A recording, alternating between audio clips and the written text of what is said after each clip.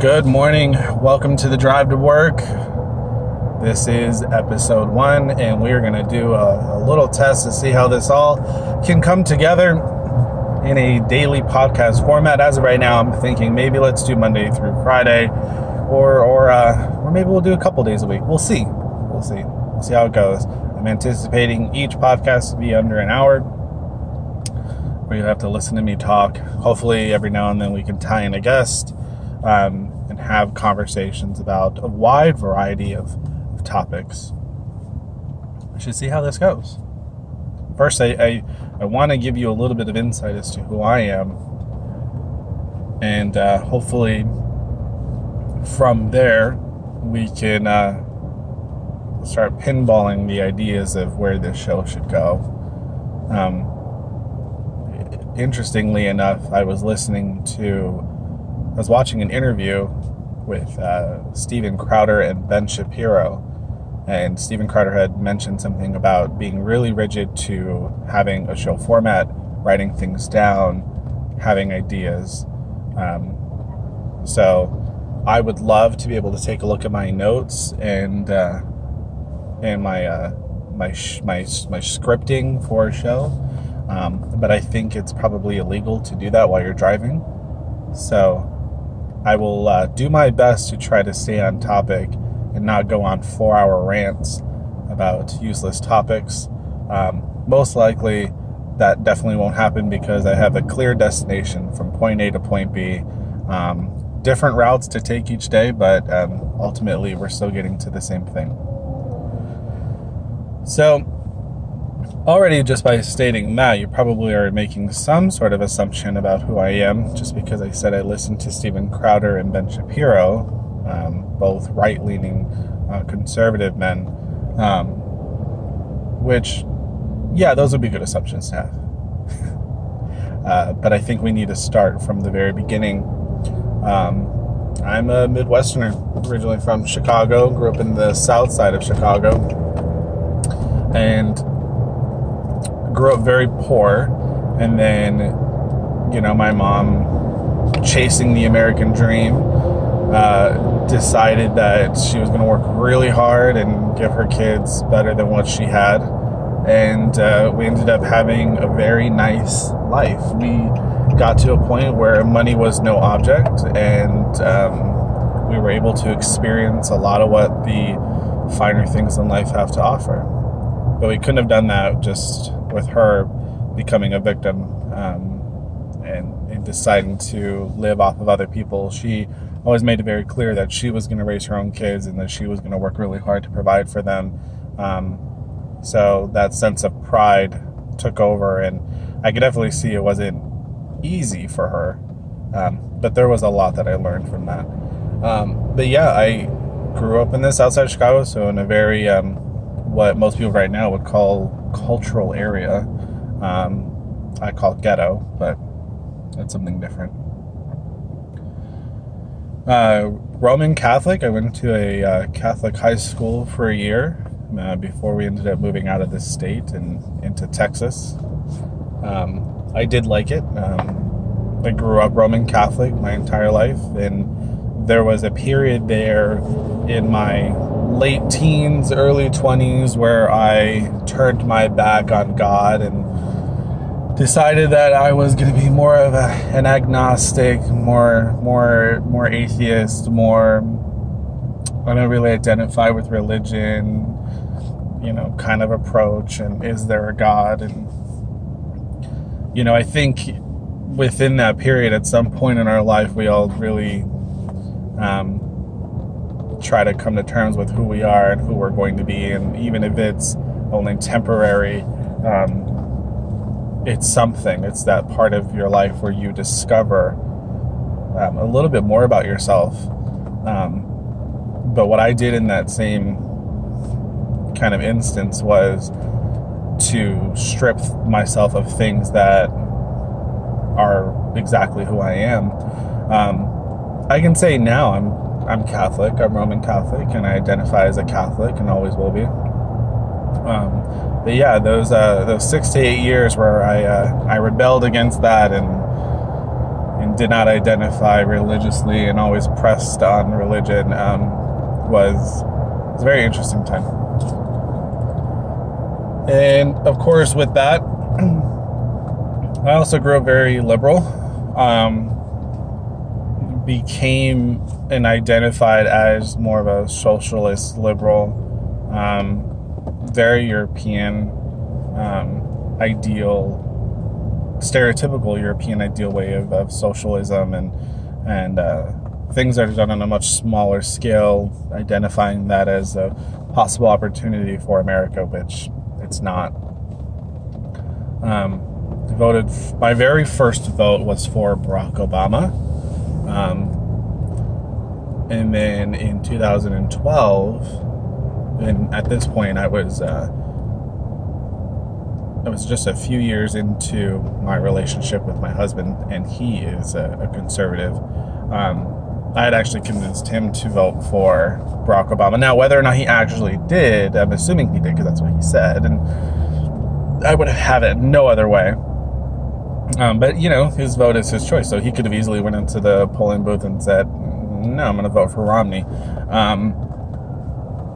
I think in 2012, we were up shit's creek, no matter what happened. So, voted for Barack Obama at that point. But that vote almost immediately became something that I regretted as I started becoming more political. I'm glad that politics is becoming something more obtainable for people. It's not hard to have access to politics and stories and positions and kind of see what everyone is thinking and doing. And that's also to some people the bad part of it is that there's no filter behind a lot of what people say and what people do. So I have a pretty small immediate family, but a pretty big family outside of that. I don't talk to them very much, and that's a personal choice. I'm focused on a few different things right now in my career. If you're seeing this through my Instagram, or if you're watching it or listening through it through SoundCloud, my Instagram is the Lakota Statesman Collective.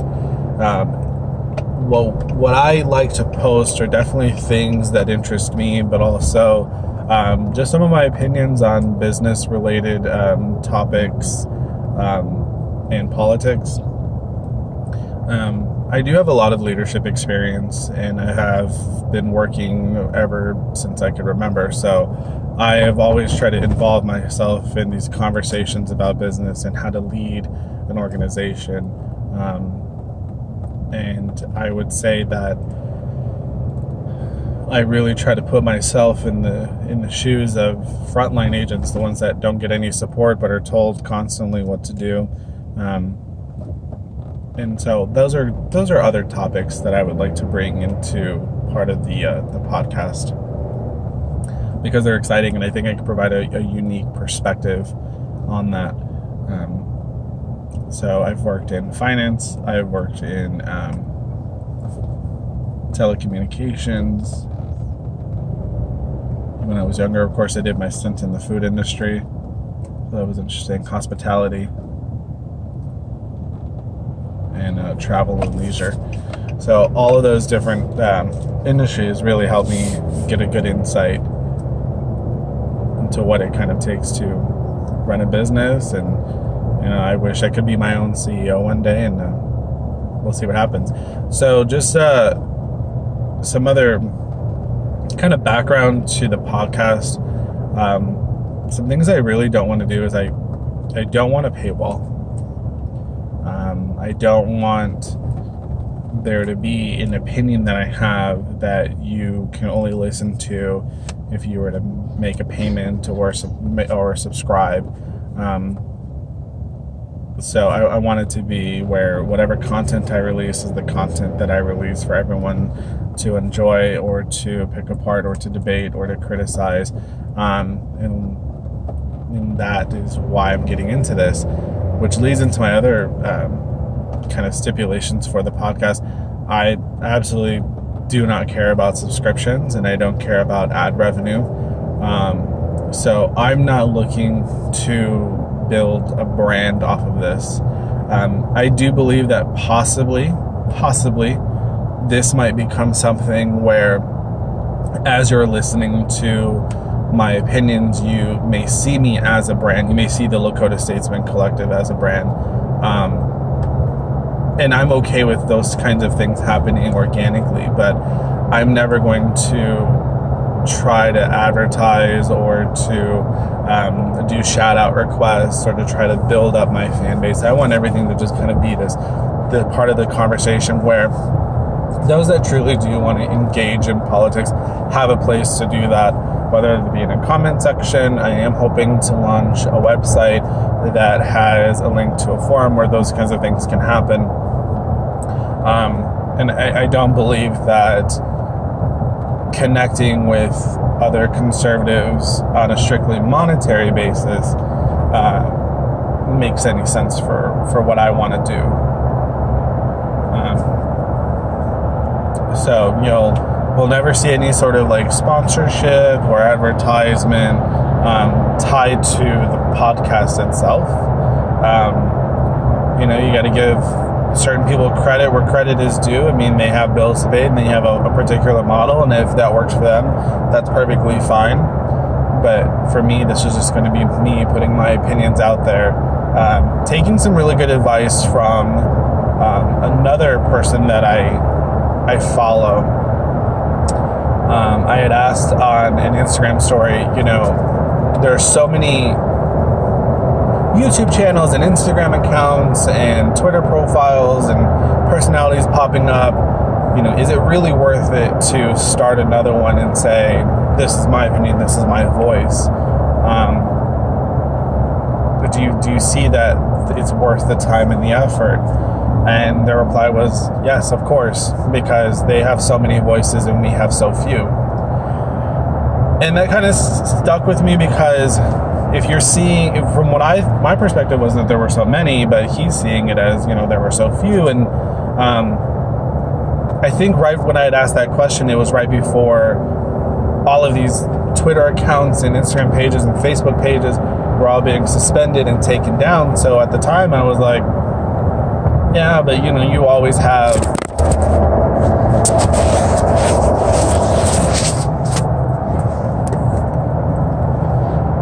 have someone to rely on. You always have a certain account to go to for commentary. But then, doing more research and speaking with other people, I think this is something that the left probably has done right, which is amplifying every voice, amplifying everything as its own individual, unique perspective. I think the right doesn't want to buy into collectivism as much as the left promotes it for and uses it to push their narrative. And I think that's because we were unsure if it's going to be used in the right way. So what I take away from that is the right wants me to speak up because they want someone who shares the same values as them to amplify their voice. Where if I was on the left, they wouldn't want just someone, they would want me, no matter what I said, to amplify my voice because of who I am, not what I'm saying. And that really goes into why I voted the way that I did in 2016. I mean, it's just one of the many reasons why for the first time ever I voted for a Republican, voting for Donald Trump. Because as I was getting older, I started to realize that it was the values that I cared more about and not the identity politics. And I think this is where the left has gone really wrong. And their focus on who people are as individuals, but only because they are the individuals that are part of a bigger group, is not helping them out. And I have firsthand experience with that. I've done that myself. And I grew up in that kind of environment. And as more episodes come out, I'm hoping to reveal a little bit more of that and provide more of my unique perspective. But just as an introduction, that's who I am. That's what I'm hoping to get out of the podcast. If you're going through the motions and you're looking for commentary, you're looking for new perspectives, and you're hoping that I'm going to stay regimented towards, every Thursday at this time I'm going to release a new podcast video, or it's always going to be X amount of minutes long, or it's always going to have the same, we're going to go over this in the very beginning, then we're going to go over that. You may not get that, and that's okay. In my opinion, that's okay. And if you disagree with that, if that's something that you're looking for, then once you expand your horizons a bit, and once you understand that these conversations aren't always going to go as planned, then come on back and we'll try it again. And we'll see what happens from there. So we'll use this as the first testing episode and see how this goes. I can't stress to you enough that even the voice of a Native American who was born in the south side of Chicago, voted for Obama twice, Roman Catholic, grew up socialist liberal, even if I decided to vote for Donald J. Trump, it's not the typical story arc that you probably have in your mind. And I know for a fact I'm not a Nazi, so we'll talk about that.